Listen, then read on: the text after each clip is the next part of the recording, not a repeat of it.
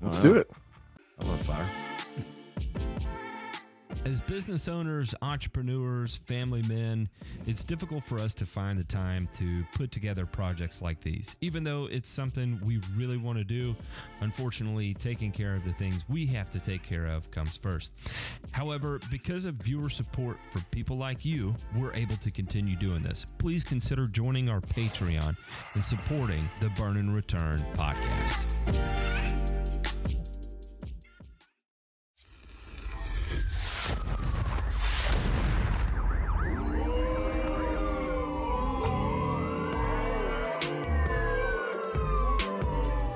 You're listening to Burn and Return, a weekly 1-hour podcast covering news from the agricultural and turfgrass industries.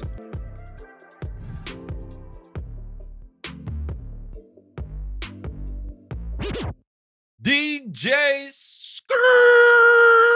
Scritch! How's everybody doing? Welcome to another episode of Burn and Return. My name is Matt. Sometimes I go by the Grass Factor. And if you're tuning in for the first time, the way this works is that this is going to be a however long it goes podcast where we kind of discuss industry trends that are going on out there in the world. Whoa.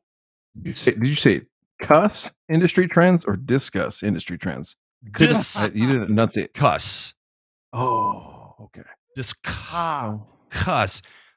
Industry trends somewhere out there that we have found on the World Wide Web, typically hanging out in the darker corners of strange places. And then what we tried to do is explain one, what we can expect from it from a macro scale, and then bring it down all the way to the micro level of how it will eventually end up making its way into our little piece of the industry known as the green industry. Whether you're lawn care, sports, turf, golf, doesn't matter. Stick around, hang out. If you're watching this on YouTube, you can also listen hands-free on your favorite podcast app of choice, Spotify, Apple, whatever. We do the damn thing, and you can do that as well too. And we want to thank you for tuning in, boys. Alongside me, we have Ryan DeMay and Ray Ito. Gentlemen, how in the hell are y'all doing? Man, I'll tell you what, I'm great. I got a big birthday coming up this week. I think I'm getting excited. I don't know, but I was driving along the other day. The big 2-7.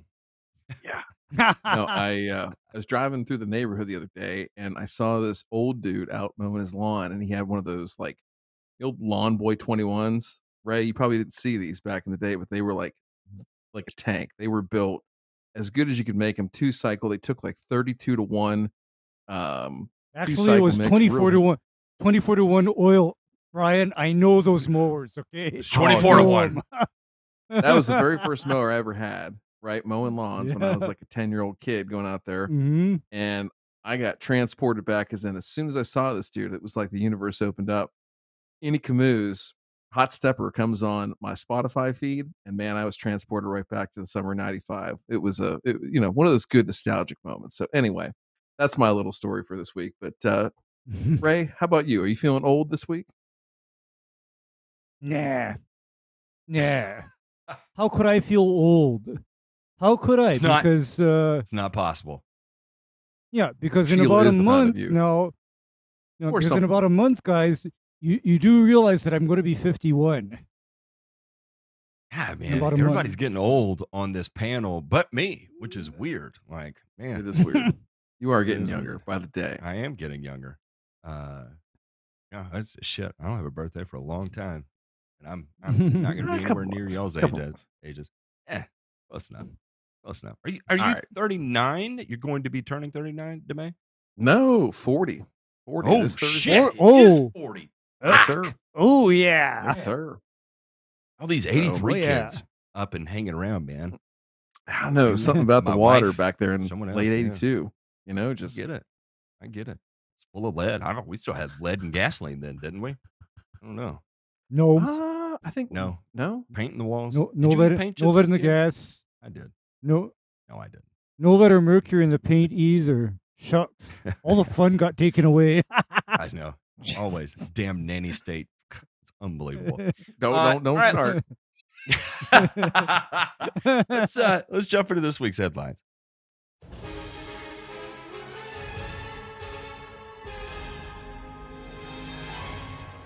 Nothing to fear here.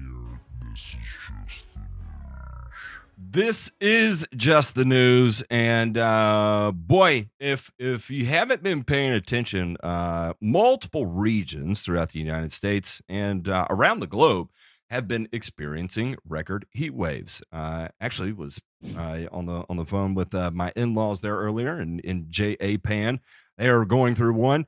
And then, of course, over in the deserts, the southwest deserts of the U.S., they are absolutely shaking and baking down there. It's hot when you do not need to use external heat to cook your meth. Like that's you've gotten real warm there. So anyway, the producers are happy. However, us common folk are struggling with it. And as a result of that, where there's heat, oftentimes that means we're dealing with one of those other things that goes along with it. What is that? Oh yeah, evaporation. And if you're in a desert climate, you're probably not getting a whole lot of rain to begin with. And well, if you live in those areas, well, what does that mean?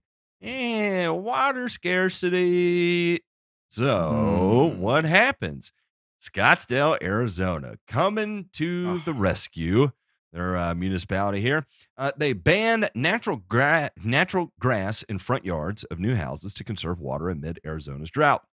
As drought-stricken Arizona bakes in searing heat, the Scottsdale City Council unanimously agreed this week to ban natural grass in front of future single-family homes in an effort to conserve water. The new ordinance will apply to new houses constructed or permitted after August 15th. By adopting this ordinance, Scottsdale aims to lead the way in water conservation practices, setting an example for other communities across the region. In June, found that 86% of those who responded supported the ordinance. It's a positive step that supports responsible use of our water resources and an initiative that works in tandem with Scottsdale Water's existing residential and commercial rebate programs that offer water-saving options and maintain the beauty and functionality of Scottsdale neighborhoods. In recent years, they've used various methods to conserve water. They limited construction in the Phoenix area because of disappearing groundwater, and the crisis comes to amid years of water overuse and climate change-driven drought. Parts of Arizona have been in a long-term drought since the mid '90s.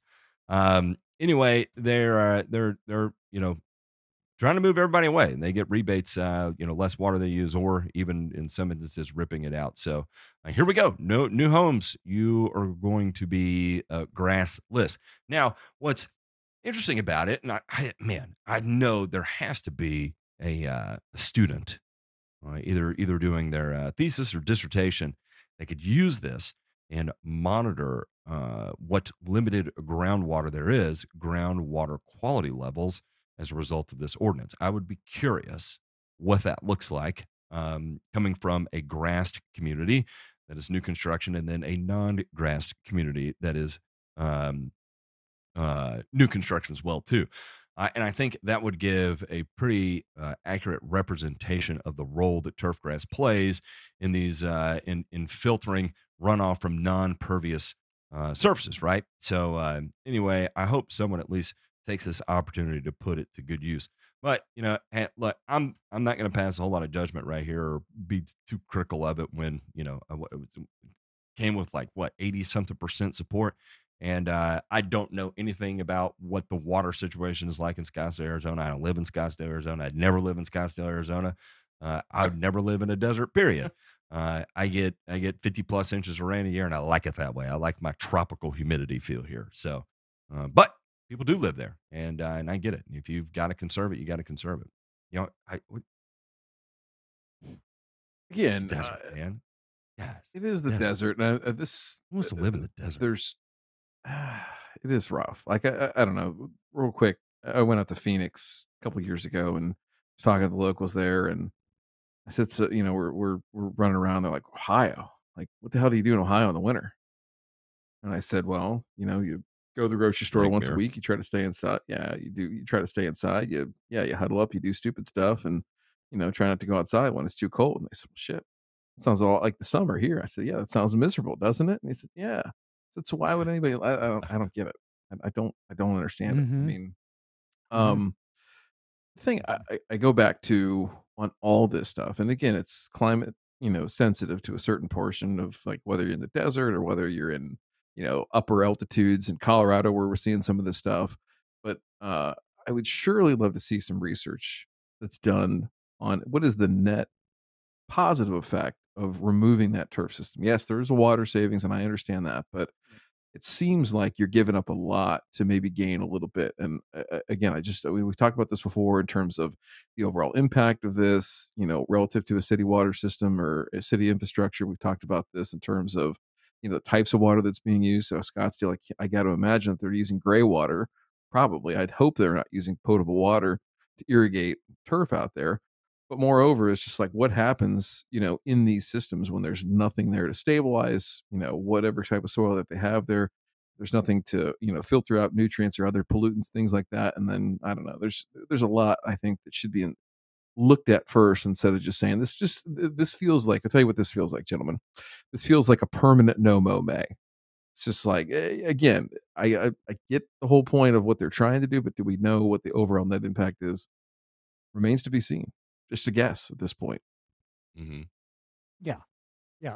I feel like there actually needs to be actual research and data gathered regarding number one, water quality in the area, and then two, the alteration to the actual climate and temperature in the area, because I recognize well maintained turf grass as a buffer or a mitigator of high heat conditions and heat waves. Because remember what I told you all about how sometimes I can step out into a turf area and just bust someone and tell them, hey, you are shorting this turf grass area water. And you know how I can tell they're shorting it? When I can feel the heat rising up from the ground. And I've done that to people where they tell me, oh, I'm watering enough. Bullshit. I mean, this thing is parched and baked, and I feel like I'm standing in front of an oven. This is not getting enough water.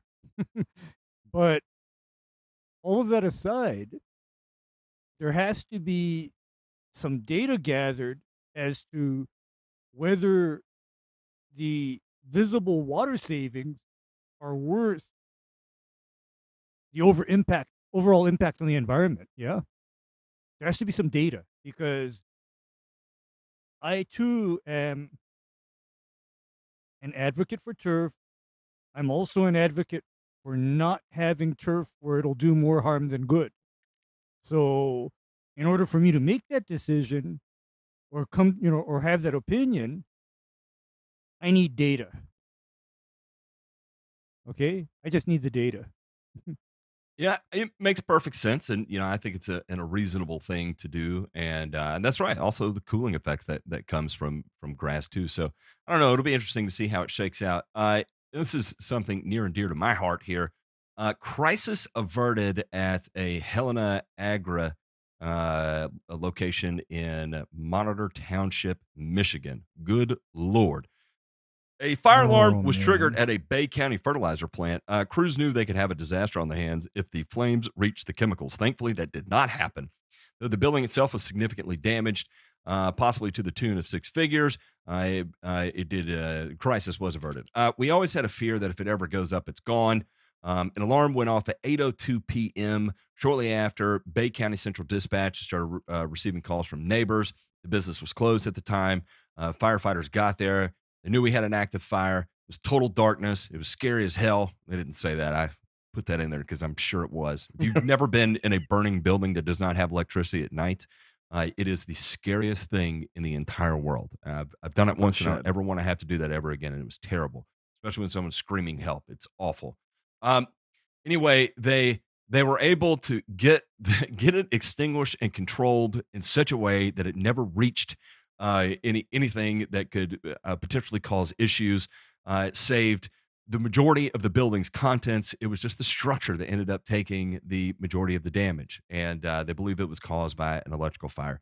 Kudos to that effing firefighting effort from not just this township, but also the surrounding areas that came to assist in it. Because, wow, that right there shows, one, how fearless those guys are. Because how many firefighters want to run into a fertilizer plant fire? Jeez. Want to? 0.0. Want to because it's part of what they feel compelled to do to fucking save the community. You know, the majority of them, and that's a whole nother set of balls and awesomeness that I just don't have. And man, these guys deserve all the respect in the world for doing it and doing it in such a way that they ended up no one got hurt. Remember that one in Texas a few years ago? Was that 3, Yes. 4, 5 years ago? Oh my god. Oh man, in Waco. Oh, Yes. and you know what's crazy? Yeah. This is what's crazy about that is, if I recall correctly, that was a tractor trailer load of ammonium nitrate. One tractor trailer load is all that was. Was Really? that boom? And if you haven't watched that video recently, I highly It's a big boom. recommend everyone go watch it. It is unbelievable. The blast, the shockwave that comes from that is just unreal. Then, if you want to take it to the next step, a was 10 years ago. 40,000 ton explosion was the one that happened in Beirut. That Yep. basically wiped a section of an island off a map. Right. Right. That was trending on 40,000 Reddit tons. this weekend. Oh, was it Mhm. really? They had like all these different, all these different angles of that blast. Like somebody spliced all, like probably 8 or 9 different videos together. Uh huh. And watch it. I'll Sliced send it all to you. together. It's- Yeah. And people pretty are going to wild. hear 40,000 tons and think that's a lot. In the scale of agriculture and fertilizer distributing, 40,000 tons is nothing. Nothing. You know what? to me, that 40,000 just- tons would serve like a really small market, like a market that's going to have, well, think of a town in your area and the surrounding areas that a population of maybe 30,000. Mhm. And so 30,000, that means you probably have a lot of area that's dedicated to ag. That's probably a 40,000 ton market, not big. So now imagine, you're in an area that's like, covering the western half of Kentucky. We're probably talking 300, 400,000 tons of fertilizer for that, right? So, it's that 300, 400,000 tons. You're talking about good market penetration there. That's a Yeah. real deal fertilizer company, right? 40,000 Right. tons. No, you're that's a mom and pop shop, really. In the scale of That- things, that's a mom and pop shop. If I may That put this is into a what perspective, wiped an island off the map. but let me put this into perspective for everybody. No more than 2 tons of sensitized ammonium nitrate took down the federal building in Oklahoma City. Exactly right. Exactly. Okay. Right. Not It is- barely 2 tons. It don't take much. And then here's the thing: is that if you can get ANFO to go off, that is equivalent to dynamite or TNT. In all It's equivalent. for the YouTube censors here, I want to make it clear that here's one thing, is that the overwhelming majority of locations right now do not inventory ammonium nitrate in bulk. You're not going to see that in bulk. You're also not going to have the other component of that would require a boom for ammonium nitrate to be stored in the same area. We've moved past that. We've learned from those mistakes. So most insurance Absolutely. companies that insure, quote unquote, high risk, that deal in fertilizer, either manufacturing, blending, packaging, storing, that kind of thing, have big clauses and rules and bylaws for nitrates, any kind of oxidizer. They do not like those. And if you do have them, you have to make sure there's a certain amount of retaining area to isolate them. It has to be a certain number of feet away from all fuel sources, even propane. You can't have within, like 100 feet of it or whatever. And so or it has to be stored in such a way that it's blended with another ingredient that would put it at a low enough concentration to make it relatively inert, right? And trust me, I've had to go through all that paperwork. It's a pain in the ass, and you have to do a lot of rigorous testing. It's incredible to be able to be insured on it, but it's important. Yeah, it's important that it's done because it's serious risk. The two things I want to point out here, and these are going to be two recently published studies, and why I want to highlight them as part of our headlines is we hear a lot right now about soil biodiversity. Now, I'll give you a case in point. I was on a Facebook lawn care page, and this is Advanced Turfgrass Professional Applicators Facebook group, and people were talking about different nitrogen sources, and one of the things that was being shit on to holy hell were nitrogen stabilizers, because he was talking about how one, nitrogen stabilizers kill soil biodiversity and soil biology, and then the other aspect was that synthetic nitrogen in general creates a plant that becomes addicted to it and a lifeless soil. What? Right? Yes. Oh, that sounds right out of Chip Gaines' Organic 101. Or I said Chip Gaines, not Chip Gaines. What's his name? Yeah, Chip Osborne. Chip Gaines he's the dude on HGTV or whatever with the. Anyway, his husband. My wife loves her. Not. Anyway, Time's up. Digress. It's over. So, two recently published studies here, and like recently published. This one one was in June. This earlier one here I'll talk about was published in July. This will be the first one. It says ecosystem type drives soil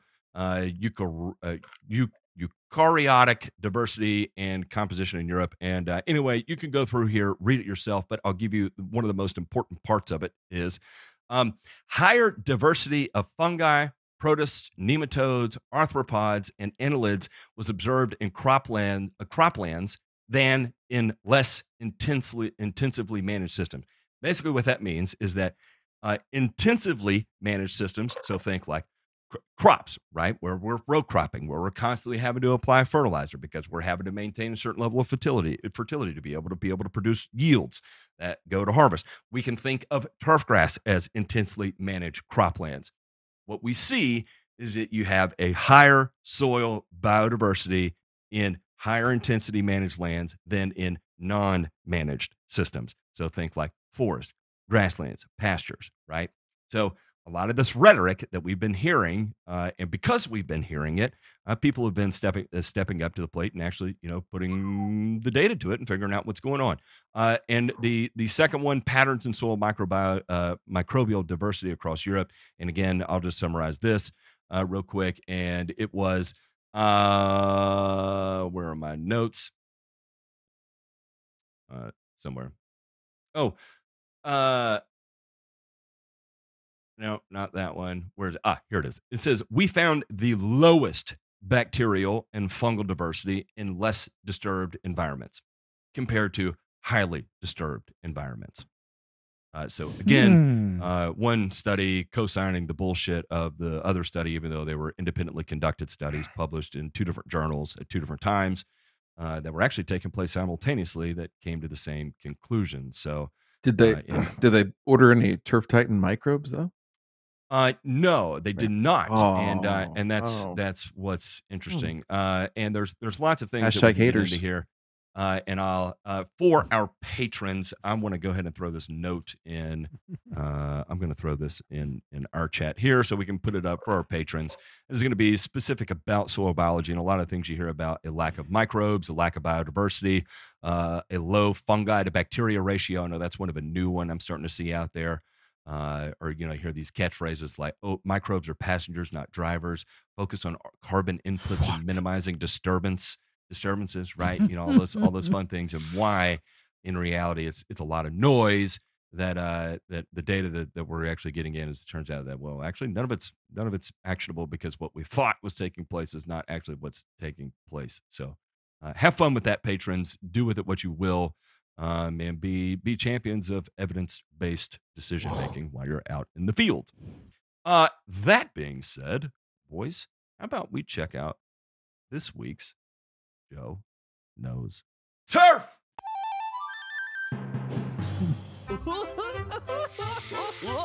Joe knows turf. He does. He does. Hi, I'm Joe. I'm gonna give you a bunch of accurate turf facts today because Joe knows turf. Joe does know turf. We've been out doing real world shit, and so because we were recording today, DeMay is not one to ever leave anyone without excitement.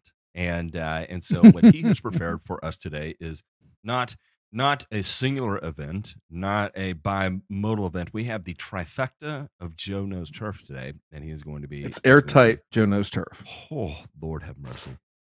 Plug your nose while you're at it. Yeah. Well, listen, there's a lot of meat on that bone, and we want to eat it all. So, without further ado, J Pink, let's look. Easy, Joe. Sorry. Let's take a look. The first one is a tweet, and I know that people are gonna be, oh, you guys are just attacking him. All right, this is a tweet from our good friend Alan Hain, the Lawn Care Nut. And Alan tweeted this out on July 10th, 4:44 p.m. And he says that, I just want to say, it's nice to see small YouTubers as well as billion-dollar companies finally realizing the results you can get in a lawn by adding humic and sea kelp to your regular strategy. I've been saying it since 2018. Do you think Lowe's sees the trend that I started and wants to cash in too? Question mark. So he links a video here to our friend Princess Cut Lawn Care, and there's a product now apparently at Lowe's that has some biostimulants and stuff in it. The point I wanted to make here is that I don't know if Alan really believes that, if that was said in jest, if that was where that 2018 came from. But J Pink, go ahead and throw these up, and really, what I want to do is throw some credence and throw some credit to the person that really kind of tapped this as far as usefulness in turf and some of the science behind it and everything like that. And that is a gentleman that's named Dr. Eric Ervin, ErikErvin. Dr. Ervin was at Virginia Tech for a long time, and then since moved on probably about 6, 7, 8 years ago to the University of Delaware, where he still teaches and does research. And this research that he conducted was really seminal in the movement of, trying to figure out how seaweed extract worked, and specifically the cytokinin content that seaweed extract held, and that those are plant growth hormones, right? So they're effectively influencing growth and recovery of turf, and that's what he found in this work here. And then coupling that or decoupling it with humic acid to see what kind of effects they had, either singularly or together. So we're not going to dive into this too much, but basically, when you mix them together, you have really, really good response in terms of rooting, root mass, root depth, things like that. And they prove that over and over again in these studies. The other thing I want to highlight too is when these studies took place. These were back in 2003, 2004, with bulk of the work, the science part of the work, starting in about 1999. So this was all theorized, plotted out well over 25 years ago when they started thinking about, hey, how are we going to do this? Pulling some grad students in and getting the work going. So, I mean, great for Lowe's, great for everybody else that's jumped on the bandwagon. But Eric's been doing this a long time. He deserves the credit for doing this. So thank you, Dr. Ervin, and keep on keeping on, boys. A couple things to note about these particular studies here, and I think this is where it gets lost in the hoopla, right? Is for instance here when using it for sod establishment, what we saw is that did a really good job of the root aspect and establishment aspect of sod establishment. However, the pivotal part of this is that, and so we think about it from a lawn care perspective or a homeowner lawn care perspective, where this is not being developed for sports turf. We do not have wear traffic. We don't have cleat tearing. We don't have repairability as a factor to the degree that we would see here becoming highly important. But one of the big things that we specifically would require would be visual quality, right?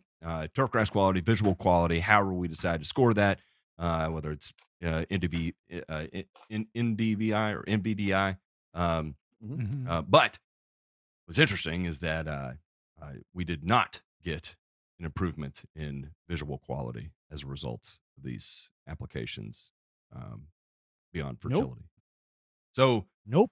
again, And you can have go- where a lot of times this idea that you need this monumental root system in order to survive whatever's going to be thrown at you comes into play when you're talking about maintaining something under a high degree of use or wear or traffic.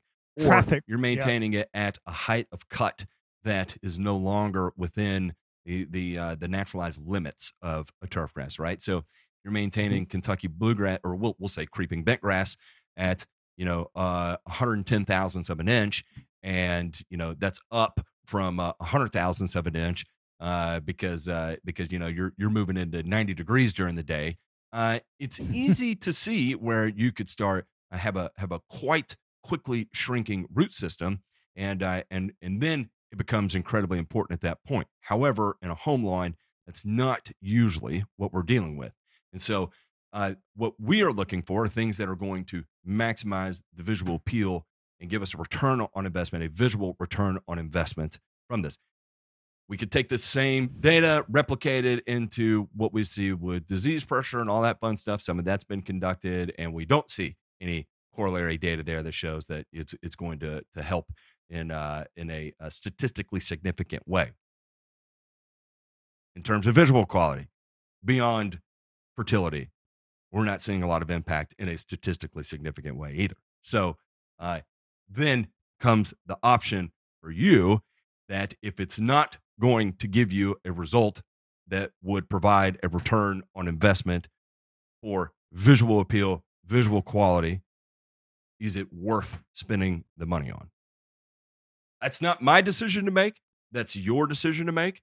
If you think it's going to modify your soil structure or whatever, that's fine. I've covered that in videos before, but 99% of what should be in the idea of a buyer and applicator in residential lawn care should be return on investment for visual appeal. And if it's not there for you, then purchase at your own risk. That's all. Okay. Yeah. Okay. Buyer beware. Okay. Right, Matt? Yep. Buyer beware. Buyer beware. And go ahead. Because I've always said that kelp, humic, etc., the quote-unquote biostimulants, they do not produce visually appealing turf grass in absence of adequate light, water, and basic nutrients. And so it is just for the last 1% of turf grass performance, because I actually do use kelp, but it's only under a very specific circumstance. And that is to promote rooting of turf grass sods that are otherwise reluctant to take root quickly. Other than that, it's not a routine application for me. I only use it for that one thing. I make the application, sod takes root, it is immediately and permanently taken out of the program thereafter. It's not applied to the turf grass every week or every 2 weeks. That's it. What else you got, Demae? Well, let's go ahead and dive into number 2 here. And this comes to us courtesy of our, well, he's dear, but he's maybe not a dear friend, but Ron Henry. Let's see what Ron's got to say. Oh, hey, Ron, my Bermuda lawn is thriving and green. That's good. Even while being in the hundreds in Central Texas this week. However, my most recent soil test speaks otherwise. Can soil tests be wrong or in error? No, not necessarily. I mean, I haven't seen your soil test results, but I mean, the thing I would say is this of T1000 is if your lawn is looking good, I would say it's looking good despite the soil not being in as great a shape as it could be. So what I would say is, if it looks good now, imagine how it will look once you correct the deficiencies. You know what I mean? So it's not like if you have a couple of the levels that are a bit low, that your grass is going to look like absolute garbage. That's not necessarily the case. I mean, it's rare to see a lawn where that is NPK, that's deficient of the macros, like heavily deficient, and still looks good. Like that is somewhat rare. But hey, Ron, my Bermuda. Pause. Actually, go ahead, Matt. You're muted, Matt. Oh, you're on mute. You're muted.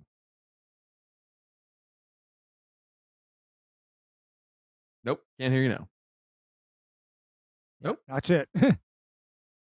Uh-oh, he died. All right. So while he is jumping off, sometimes I just have there to you go. There you go. reboot. A prerequisite question, and you may be able to answer this, is deficient according to who? He says deficient according to his soil test. Who is providing the parameters of this? My soil. Oh, no, really? That's who his test is held through. Do we have to do this again? Well, that's part of it. That's part of it. We got to do this again. Time's up. It's over. No, it's not. So real quick, go ahead and throw up that clip or screen grab there real quick, J-Ping. And listen, I know you're going to say Matt, okay? And I want you to say it, but I think that you need to understand a few things here from an agronomic perspective. If Travis Shaddix was on this show several months back, and Travis Shaddix said, "I would not soil test unless my grass looked bad." That's a PhD, one of the smartest guys that's probably ever touched a book in turf. It's telling you, hey, you don't really need to do that unless it looks bad. Now, there might be some disagreement there within academia. There might be some disagreement there within the professional ranks, but he has a point. Now, further beyond that, right? Let's just look at this on a consumer level. And I don't care if you're a professional, you're a homeowner, wherever you are in that continuum of your knowledge and your comfortability and confidence in growing grass. But any company that is a soil testing company that has sample results, makes a fertilizer recommendation, that's kind of normal. But then when they offer to have you buy the products that will fix your problem, that's a major, huge, giant fucking red flag. That's a problem. Conflict of interest, I think. Well, yeah. I call that a conflict of interest. But besides the point here, let's go back to the Shaddix thing for a second, right? And Dr. Shaddix talked a lot about this, about how we calibrate soil test data and the lack thereof in turf. Mm-hmm. So I think what Matt is about to say here is talk about the my soil things, and okay, these levels are deficient, but are deficient according to who and to what, right? Ooh. Yeah. We don't know what the minimum level of what the report says on a MySoil test creates a visual symptom of deficiency.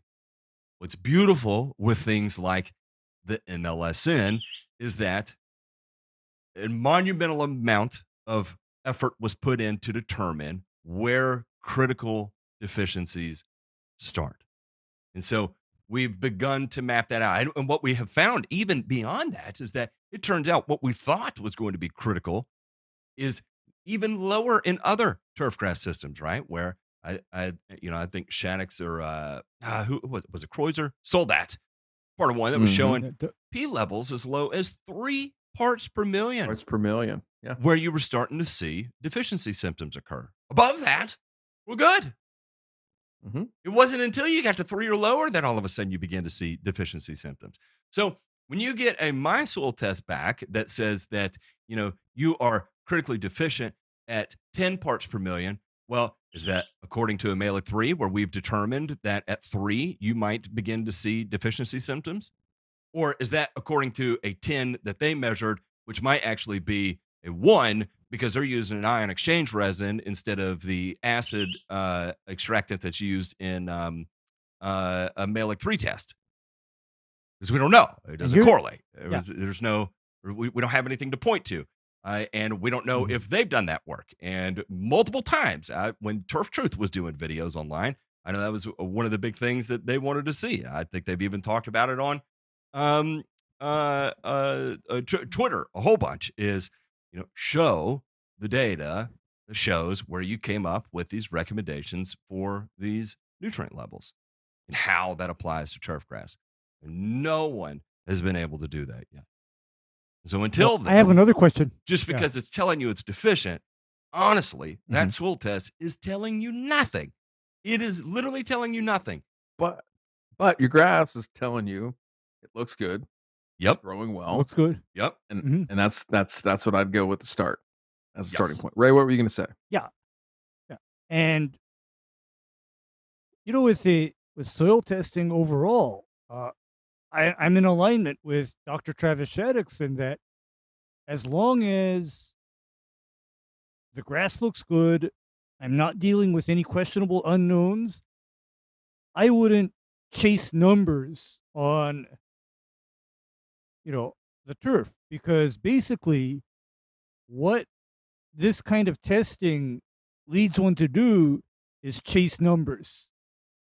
And if you want to chase a number, I always say, here's the number that I would chase that unfortunately my soil test can't get right. And you know what that number is?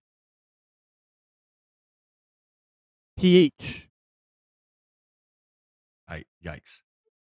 Yeah, I mean, if you cannot get a soil pH reading that is, replicable via other labs, and I had an experience the other week with somebody on the Discord. Yes. He ran. Yes, please talk about this. This is a member of our patron Discord shared soil test that he conducted simultaneously, one through an extension office with a Malek 3 test and the other through I didn't see a this. MySoil test. And what Yes. did those pHs come back as, Ray? Close? Were they close? Okay. No, they were far apart, Matt, because he had a MySoil test come back and his pH was 598. And the reason why this was even an issue is because old Dave was asking me, if my pH is 598, am I safe to apply AMS? Is this going to mess up my soil and acidify it excessively? I said, wait, let's not freak out. And then I looked at his calcium levels on this MySoil test and I said, stop. Let's not panic.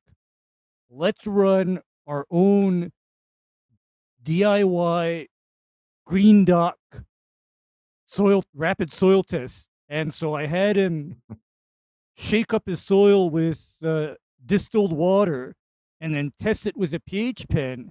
And you know what? That soil came back 6.4. He then sent it to, it gets better, because he then sent it to Cornell University, which is not far from him. And they came back 6.5.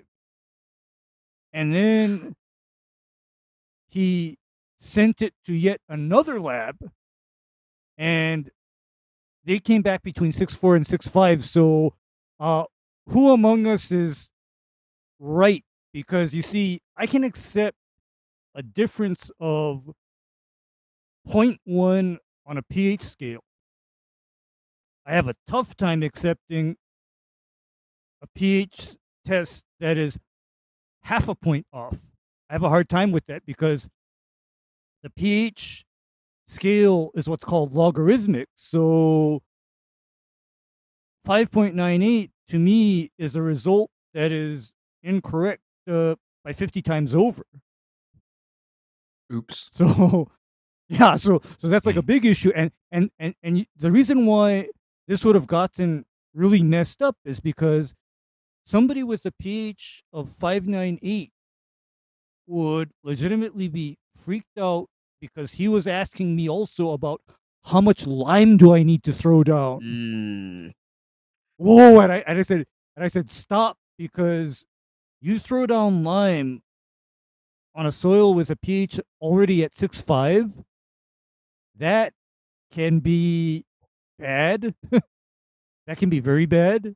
So this is where I always emphasize, yes, get a soil test done, but please get it done via a reputable lab, one that you can at least trust the results of their pH test. And you know what the freaky thing is through this whole scenario, Matt? You know what freaked me out? The Hmm. fact that his kitchen counter soil test came up like within 0.1 of a point of the Cornell test. Hmm. That was freaky. That was freaky, Matt. Yeah. Look, again, I'm just saying, if you're trying to create a data set to make the best decision you can while you're out in the field, uh, that's probably not a good place to start. Yeah. Well, a lot of things going on there. The bottom line on this one here is that if your grass looks good, but your soil test numbers are deficient, don't listen to Ron and say, "Oh, think how good they could be if you had, you'd hit these magical More. numbers." Yeah. Use your fucking brain. Start there. Mhm. All right. Now here comes our last one here. This is a trifecta, as Matt said, and this one's a surprise to Matt and to Ray. They haven't seen this yet, but go ahead and throw up this first picture in the set. All right, this is on the Bermuda Lawn Dominators Facebook group, and Spencer Smith here says, anyone looking to acquire some MSMA Target 6 Plus in low quantities. I just received my 2.5 gallons yesterday and certainly don't need anywhere near that much.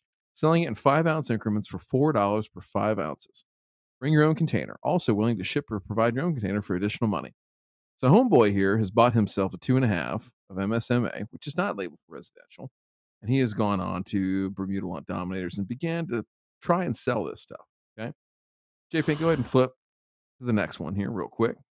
There's Spencer, class 2022 out there at University of Oklahoma. Newest members of the SEC there, Matthew, if you are scoring at home. So go ahead and slide on down here to the next one. Okay.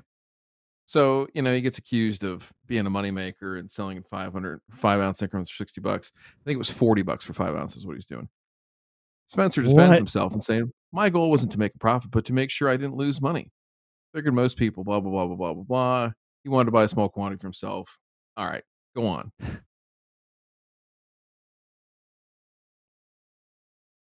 Lord. All right. Go ahead and slip to the next Oh one my here. God. Wasn't trying to make a penny, blah, blah, blah, blah, blah. He's talking about Yeah. if he's trying to split this up because other people need it too, and this, that, and the other thing. Go ahead and slip to the next picture there, J Pink. Brad says, I feel like you're not licensed to ship organic arsenical group 17. You might get slapped with a fine. LOL. Oh, here come the rule followers, says Spencer. It's illegal for a non-intended recipient to go through the package, even though the postal inspectors need a warrant. So, all right, continue on. There's a couple more on here that are kind of funny. Wow. Go on. Slide up to the next picture here. So, listen. So, not the What? most- Oh, yeah. wow. Chuck says, now the athletes know who you are, and so does everybody else on YouTube, by the way, Spencer. You seem like a nice guy. I'm sure of it. Okay. So, listen, I have a question for you. Really important question. How do you feel about this? How do you feel about not only is Homeboy using MSMA and knowingly doing it, breaking the law, and basically thumbing his nose at it? How do you feel about him selling this in small quantities to other people? Does that make it worse for you, Matt? Does it make him a Yes. trafficker of MSMA? Is the trafficker worse than a user? Yes. And here's, there's something on the label that prohibits repackaging or reformulation. There And certainly do you know what is. I know? No, and do you know what I know about anything on a pesticide label, Ryan? What's that? You know what anything printed on a pesticide label that you choose to willfully violate, at least in my state, the Department of Agriculture then decides that what has happened is above and beyond their scope. And so do you know who they call when it's above and beyond their scope? You? No, they call the EPA. They call the freaking EPA, and when the EPA comes, that is a federal agency, and your case will be heard in federal court. This is no longer a little,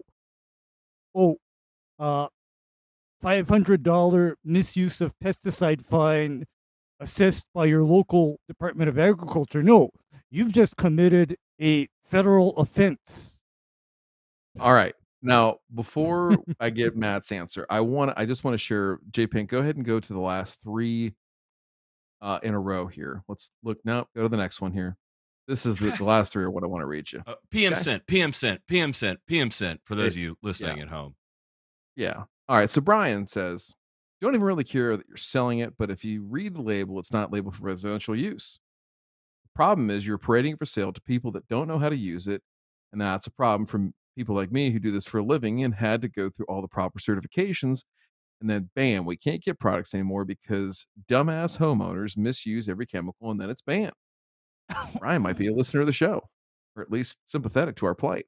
But it also I'd drink a falls beer on with him. internet companies selling it. Yeah, I'd buy him a shot of whiskey right now. Spencer says, man, you must ask the government for permission with everything every time you inhale and exhale. I'm assuming you must Here we live go. in liberal California. I'm well aware that it's not labeled for residential use, and that makes it even funnier. As a homeowner, why would I want to use diluted shit? I use commercial grade on everything. Pesticides, herbicides, etc. There you go. He violated your rule right there, Matt. Pesticides and Yeah. herbicides. Uh-huh. If it offends you, I'd be happy to come pour some directly into your city's water supply.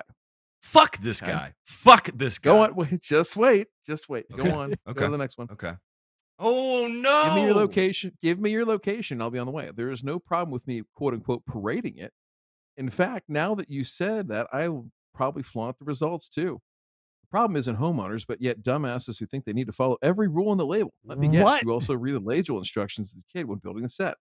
As an American, it's a free country, and I say and do as I please. So apparently, Spencer's a sovereign citizen? I don't know. I don't live in America to follow every little rule, minuscule rule, where the government decides what they can do to overstep their boundaries. Maybe you should move to China or North Korea if you want everything to be controlled and told everything you can and can't do. Keep using diluted products if you like, and I'll keep up with the commercial grade. All right, next slide. Wait. Spencer, wait. Did I offend you because you're a roof hauler? Clearly, you're a libtard Yankee who doesn't belong in the South. I'd knock your ass out, buddy. Blah, blah, blah. Especially if you slap. I don't know. Anyway, they go on to say this. All right, so let me get you real quick. Gosh, I had You're this brain here. dead, buddy. MMA would knock your ass out. I could tell by your photos you don't have a single brain cell clicking up there. Just a bunch of sparks. And I don't say queer. That word's for, I say bad word. Yeah. Okay. Yeah. Go ahead and put this man. put this slide up here, J-Pink, for me. All right, there is Spencer. You can read all about him. Mhm. His little company Lord. going on right now. Yeah, I bet he's a great CEO. Now, here's my Lord. question, Wait, what? Matt. In one sentence or less. Yeah, he helps kittens and pets and stuff like that, but he's Oh yeah. Does he feed does he feed the medications prescribed to human beings to kittens and dogs? Because it's the same shit. He's got fuck the label, man. I'm gonna put it out there right on him. Shit. Sprinkle rule follower clear. Hey. Now listen, I have a question for you. What do you want to say anything to this guy? Do you want to give him a Yes. piece of your mind? Yes. Yes. Would you like to Yes. call him right now? Yes. We have his phone number. Please call him. J-Pink, Please. go ahead. Go ahead and dial that phone number for us, J-Pink. The 80-foot fuse is about to explode. It's John. vamp for a second. John. Let me give John. me a second. Okay. Yeah. Dial it up. So I am listen. 100% into this. Can y'all hear me? Oh, we got you Yeah. loud and clear. This We got you, is Matt. exactly the kind of shit. Exactly the kind of shit that we talk about all the time, isn't it? Yes. And then you get people exactly like this that not only want to make a buck off it, that's not even the fucking point. I could care less if it's for money or not. Even if he was sending people this stuff in 5-ounce bottles for free, it's still wrong. It's still against the law. It's still against the label. And this is the kind of stuff that gets us in trouble. So offline, after the show, I'll tell you how this turned out. But for right now, hopefully we can get old boy in line here. Make sure you hit star 67 too while you're at it. Oh, no. You can use my you want the personal number? fucking phone number.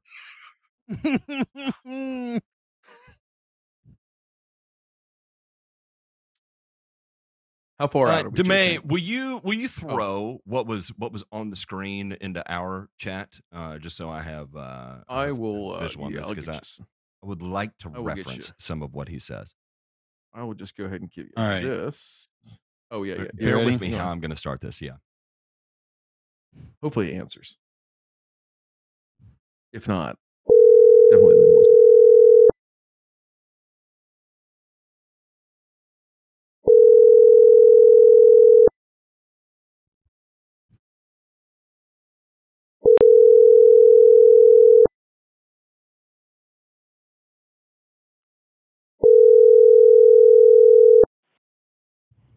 Hello, you've reached Smith Entertainment. Please leave your name and number, and we will get back to you as soon as we can. Thank you. At the tone, please record your message. When you have finished recording, you may hang up or press 1 for more options. Hi, Spencer. My name is Matt. I am We did calling. not I'm get your conducting. message either because you were not speaking or because of a bad connection. To disconnect, press 1. To record your message, Just go ahead and press disconnect. 2. One more time. One more time. You already disconnected. Call Never mind. him back. Call him back. Call him back. Yeah, See call if it- him back see if one it- more time. One more time. One more time. One more time. One more time. One more time. Hold on. It yelled at us because give me 1 second. All right, we're gonna try again. Okay. Can it hear Matt?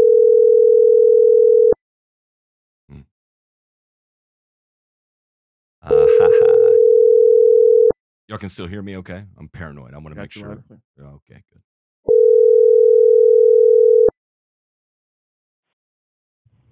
Hello, you've reached Smith Entertainment. Please leave your name and number, This and guy we will sounds get like back a to you as soon pussy. as we I can. want to say that Thank right you. now. At the tone, please record your message. When you have finished recording, you may hang up or press 1 for more options. Hi, Spencer. My name is Matt, and I'm conducting a poll for the Pew Research Center. We are looking for people who are politically conservative, and we would like to ask some questions about the Trump campaign and see if you would be willing to participate. If you could call us back at the number we called you on. We just have a few questions. It'll take 5 minutes of your time, and it's we're doing this hopefully to be able to offer some assistance to Trump's campaign. Thank you so much. Take care. Right, so I'm going to bait him in with that because this is what's going to end up happening, right? And this is how I would go in the same way that I'm going to give my little view take on it. Here's that this guy is going to claim that he is a conservative, and so I would bait him down. Limited government, fiscal conservatorship, free market capitalism, and what's particularly interesting about what he is doing right here is that he is single-handedly going after the businesses that he supposedly cares about. This guy's a small business owner. He acts like he cares about promoting small business. Small business is the backbone that makes up the great fucking country we live in.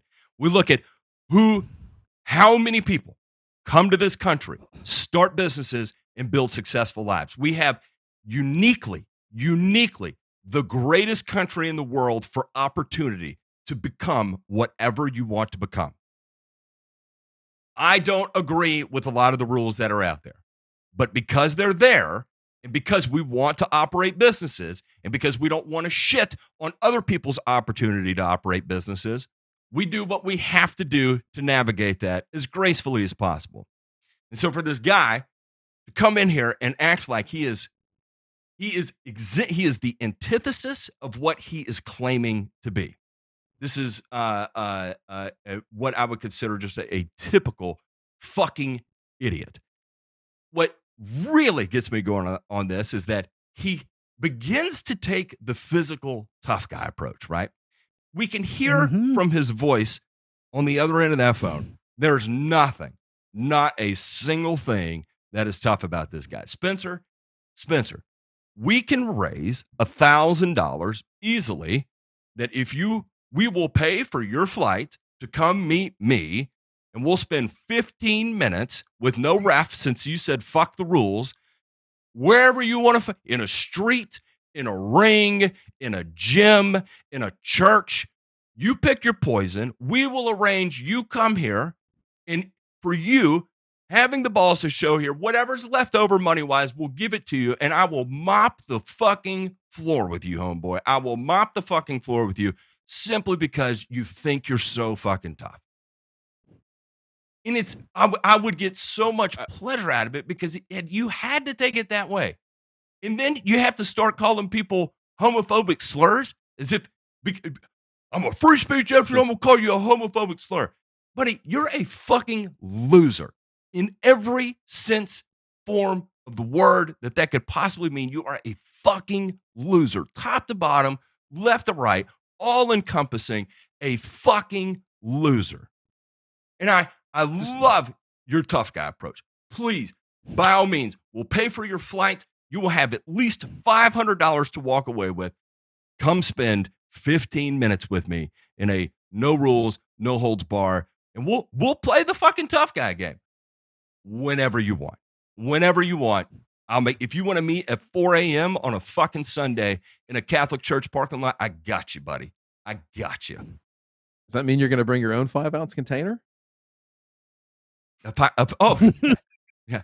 I will take his 2.5 gallons of MSMA and shove it so far up his ass that it'll fucking spray like an AI nozzle out of his fucking nostrils.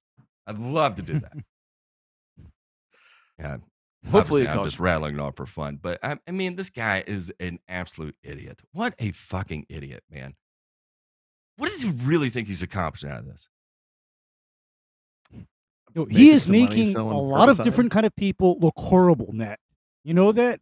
He's making I know a lot of people look awful. And you know what my answer to people like that?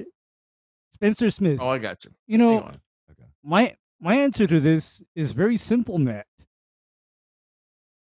Pocket chain.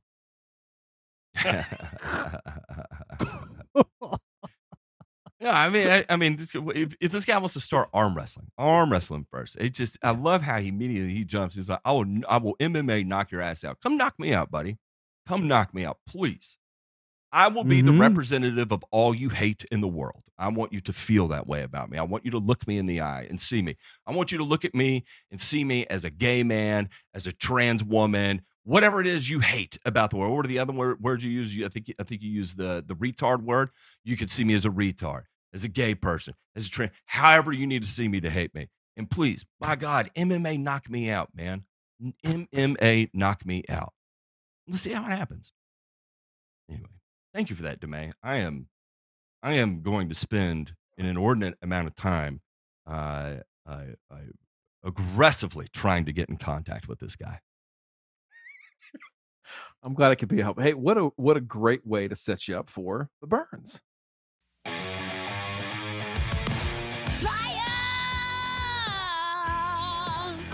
Gotta love turning up the heat on you, Matt. You haven't had a bit of MMA knowledge or experience. Please, buddy, please come meet me. Oh my God. Oh my God. And Brian Elliott, if you ever listen to this, please reach out to me. I want to do something for you for just being a fucking cool guy.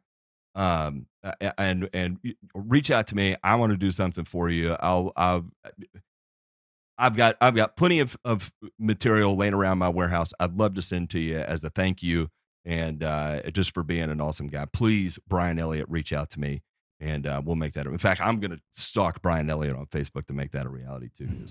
Shout out to that guy for just trying to run his fucking business without some pansy ass 22-year-old Zoomer incel fucking Andrew Tate dick sucking fucking tool bag mouthing off that he's going to MMA his ass.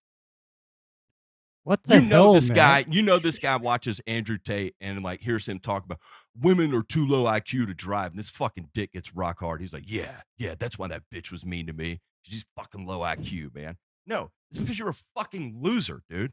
You haven't had your dick sucked in fucking probably ever because you're a fucking loser. If is this guy single? Is he married or is he single? Can we find that out real quick? I'm not done. Is this guy married or single? We'll do it after the show. Lord. Anyhow, Please so tell those me- burns. Oh God, I hope this guy's married. Oh man, ha, ha, ha! buddy. Yeah, okay. Yeah, EPA. This article fucking pisses me off too. So glad this is going to kick it off. During the Vietnam War, the U.S. government used Agent Orange, a mix of herbicides, to kill the forest that provided shelter and crops for enemy troops, and it killed a shit ton of people. It did horrific things to Vietnamese citizens, and it did horrific things to American soldiers, to the people we sent to war to defend our country so we can have our own fucking small businesses. Oh, there we go. I just saw that, Demay. Okay, so we can have small businesses. These guys were poisoned, and they were poisoned by a component of Agent Orange that was a manufacturing byproduct. The chemical in question, according to this article, is 2,4-D. And this is the greatest crock of shit you're going to see possibly today. Probably not, because I would say this is the news in a nutshell right here. Man, I really want to know if this guy's married. I can't stop thinking about it. I need to know if he's married. Fine, you'll be fine. Just keep it Because together. it's dioxin. Dioxin is the byproduct of the manufacturing of 2,4,5-T, which is one of the primary ingredients in Agent Orange. And it's dioxin that was fucking killing our own people and killing the Vietnamese. That is what was in Agent Orange that caused the problem, not 2,4-D. But Laurel Stell here decided to create this this garbage of an article and say that basically painting Agent Orange as 2,4-D. Anyway, they're suing the EPA for utter disregard of public health because 2,4-D is a possible carcinogen. It goes on and on. But anyway, they're trying. This is just bad reporting. I apologize, Mrs. Stell, but you, ma'am, are a fucking moron. Thank you. Next, we have, this is absolute tragedy. A California mom named Christine Chavez had just washed. She's homeless. Had just washed in a body of water, getting cleaned up, and she was going to lay down in a field to take a nap. And a mowing crew that mows with probably a flail mower, a park, will pull behind a John Deere tractor, ran over this poor lady. And if you could imagine the absolute tragedy of what happened as a result of that, the family is distraught. The family understandably wants to make sense of how this could possibly happen, and they're blaming everybody right now. And if I was in their position, I'd probably be doing the same thing, because I'm not sure I would if this were my daughter. Heaven forbid she ever found herself in that situation, and were she ever hit by a mower, I don't know what I would do. I'd come apart. And unfortunately, this is what can happen. I don't know how and if this could have been avoided from the mower standpoint, but again, we just bring this up to highlight the fact of, when accidents do happen in this industry, sometimes they can have life-altering consequences, including death. Please, God, be careful while you're out there. Yeah. Lord have mercy. And then the last one here, alternatives to grass, shrinking your lawn to preserve the environment. I don't know why I put this as a burn. This is actually probably a good article here. Americans have long had a fixation with weedless lawns. They like lush green yards devoid of dandelions, clover, and other vegetation. This is why I did it. But is that love affair with monoculture starting to wane? Vast expanses of pure grass may be great for golf courses and recreation fields where balls need to bounce in predictable fashion, but not for a growing number of suburbanites who aren't interested in slathering their lawns with synthetic fertilizers and toxic weed killers. It was that line right there that just got in my crawl. Because, like we discussed earlier, soil biodiversity increased under intensive management. So anyway, it's hyperbolic to make you feel crazy. But, again, like we talked about with Miss Stell in the earlier article, we have another psychopath that wrote this, or maybe sociopath. There's just zero empathy in here. I bring this up to say the good part about it is that if you do not grow grass in areas where you do not need to grow grass, for instance, if you have a shady area, don't go seed Bermuda grass, and when it doesn't take, go get black cow and a contractor's mix of tall fescue and sheep fescue and seed it into the black cow for it to come up, only to die a little bit later because it's growing in heat that is not conducive for the type of grass you're growing. Consider landscape. And what's beautiful about all the home lawns that are out there is that we've got a lot of area that we can have both things. We can have highly managed turf grass areas, and we can have incredibly aesthetic, functional landscapes as well too. If you want to have things like milkweed for your butterflies and your caterpillars, by all means, have at it. If you want to have some natives, you want to have some red twig dogwoods out there, you want to grow some dogwoods, by all means, you can do that and have grass simultaneously. It is not one or the other. This idea that I like shrinking your lawn to preserve the environment, actually, I can kind of get behind that. Yeah, cut out unnecessary grass areas and do something functional with your landscaping with it. And you can have both function and aesthetics coexist simultaneously. But the idea that what we're doing otherwise is toxic and chemicals and out to harm the environment is largely a giant fucking farce. Boys, let's jump to this week's returns. I'm jumping through this. Have we figured out if this guy's married yet? We're working on it. I'm going to give you a 98% chance to no. That's where I was going to. He's in Oklahoma. Did I catch that right? We'll caught that properly. I do not care. I'll say it on air. I don't give a shit. Okay, I think I found Brian Ellis. I'm looking for him right now because he's the hero in the story. Lawn care companies losing business in Wisconsin drought. Wow. Without grass to mow, Madison lawn care companies turned to tree trimming and weed removal. Aha. Madison area lawn care companies have lost revenue and turned to other jobs such as bush trimming and weeding as drought continues and mowing becomes rare. Most of Dane County, including Madison, have been in an extreme drought, probably thanks to Supernova. Jesse Engelkins, owner of Jesse's Lawn Care, said it has shifted and slowed his business in recent weeks.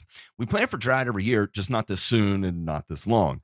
Adding that his business has seen a significant slowdown in lawn-related jobs, many of which have changed to bi-weekly schedules. The business now relies on other jobs, such as bush trimming. He typically prepares for a drought or dry period in mid-July or August.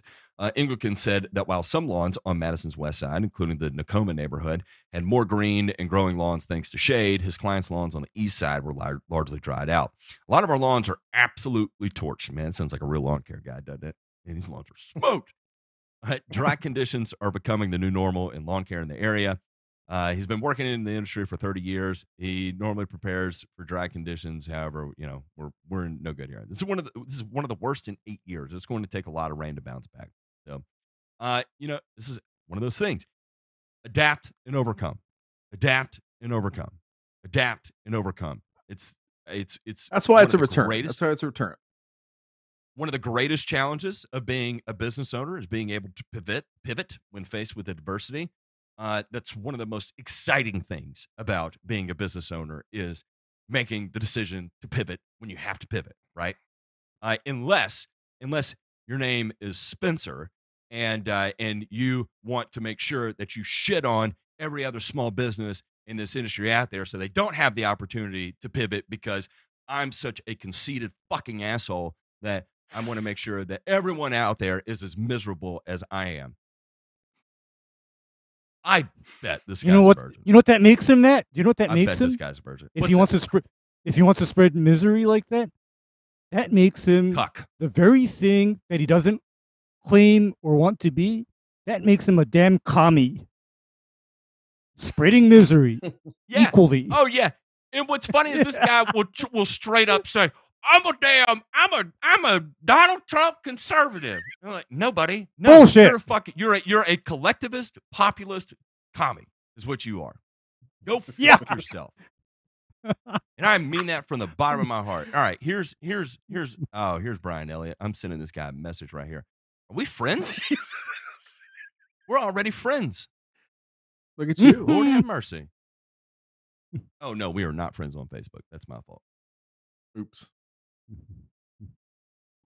1 second. I'm messaging him. I'm saying, Brian Elliott, sir, I love the opportunity to talk to you about the cock named Spencer Smith, who initiated the MSMA bullshit. As a small business owner, I appreciate you holding your ground and would love the chance to talk to you one-on-one. Hey, Pink, go into the episode thread and pull up this most recent screen grab from our friend Spencer. Oh, this is from our episode thread. So this is on the yeah. Dive in there and go ahead and put that in there. So Spencer says this is the day after he made this post, or maybe a couple days ago. So I applied MSMA yesterday because the weather was supposed to be good for it. Then about 6 to 7 hours after I applied it, we got a surprise rainstorm. A lot of rain. I'm seeing some say that MSMA is fine with rain after 4 hours, while others are saying 24 hours. In your honest opinion, did yesterday's MSMA application go to waste, or was 6 or 7 hours plenty of time for it to set? I thought I had 48 plus hours till the next rain, or I wouldn't have wasted my time applying and chemicals applying. Perks of Oklahoma weather. Facepalm. Matt? Well, Ryan? It sounds like you climbed in the professional pool, Spencer, and we filled it with piss. Matt? Ryan? You know, situations like this is exactly how and why MSMA got completely banned in Florida and got placed under limited use in the entire United States. Do you know why the EPA made that decision? Tell me. No. Because too many people, especially in Florida, were playing this bullshit game of it's going to rain 4 or 5 hours later, so I'm going to go broadcast MSMA all over the place.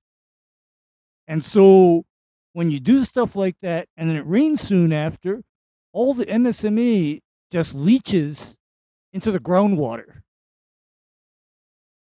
I mean, congratulations, Spencer. He said he would go pour it in the drain in your local municipality. Yeah. What a piece of shit. What a fucking loser this guy is. And then he's going to MMA knock it. I got to read that again. I got to read that again.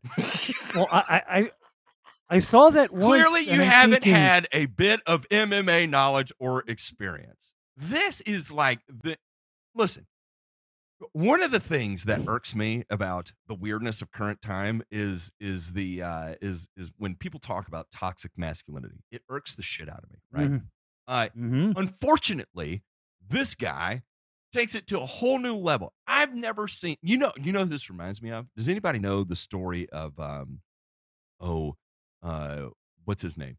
His name is Jack Reacher? No. What is this guy? Oh man, I wish Brandon was on here right now. Oh, it's the guy who did the Liminal Order. 1 second. Jack Murphy. What? So What the hell is that? Jack Murphy was a staunch Democrat that realized that he could make a shit ton of money grifting to the Trump base, right?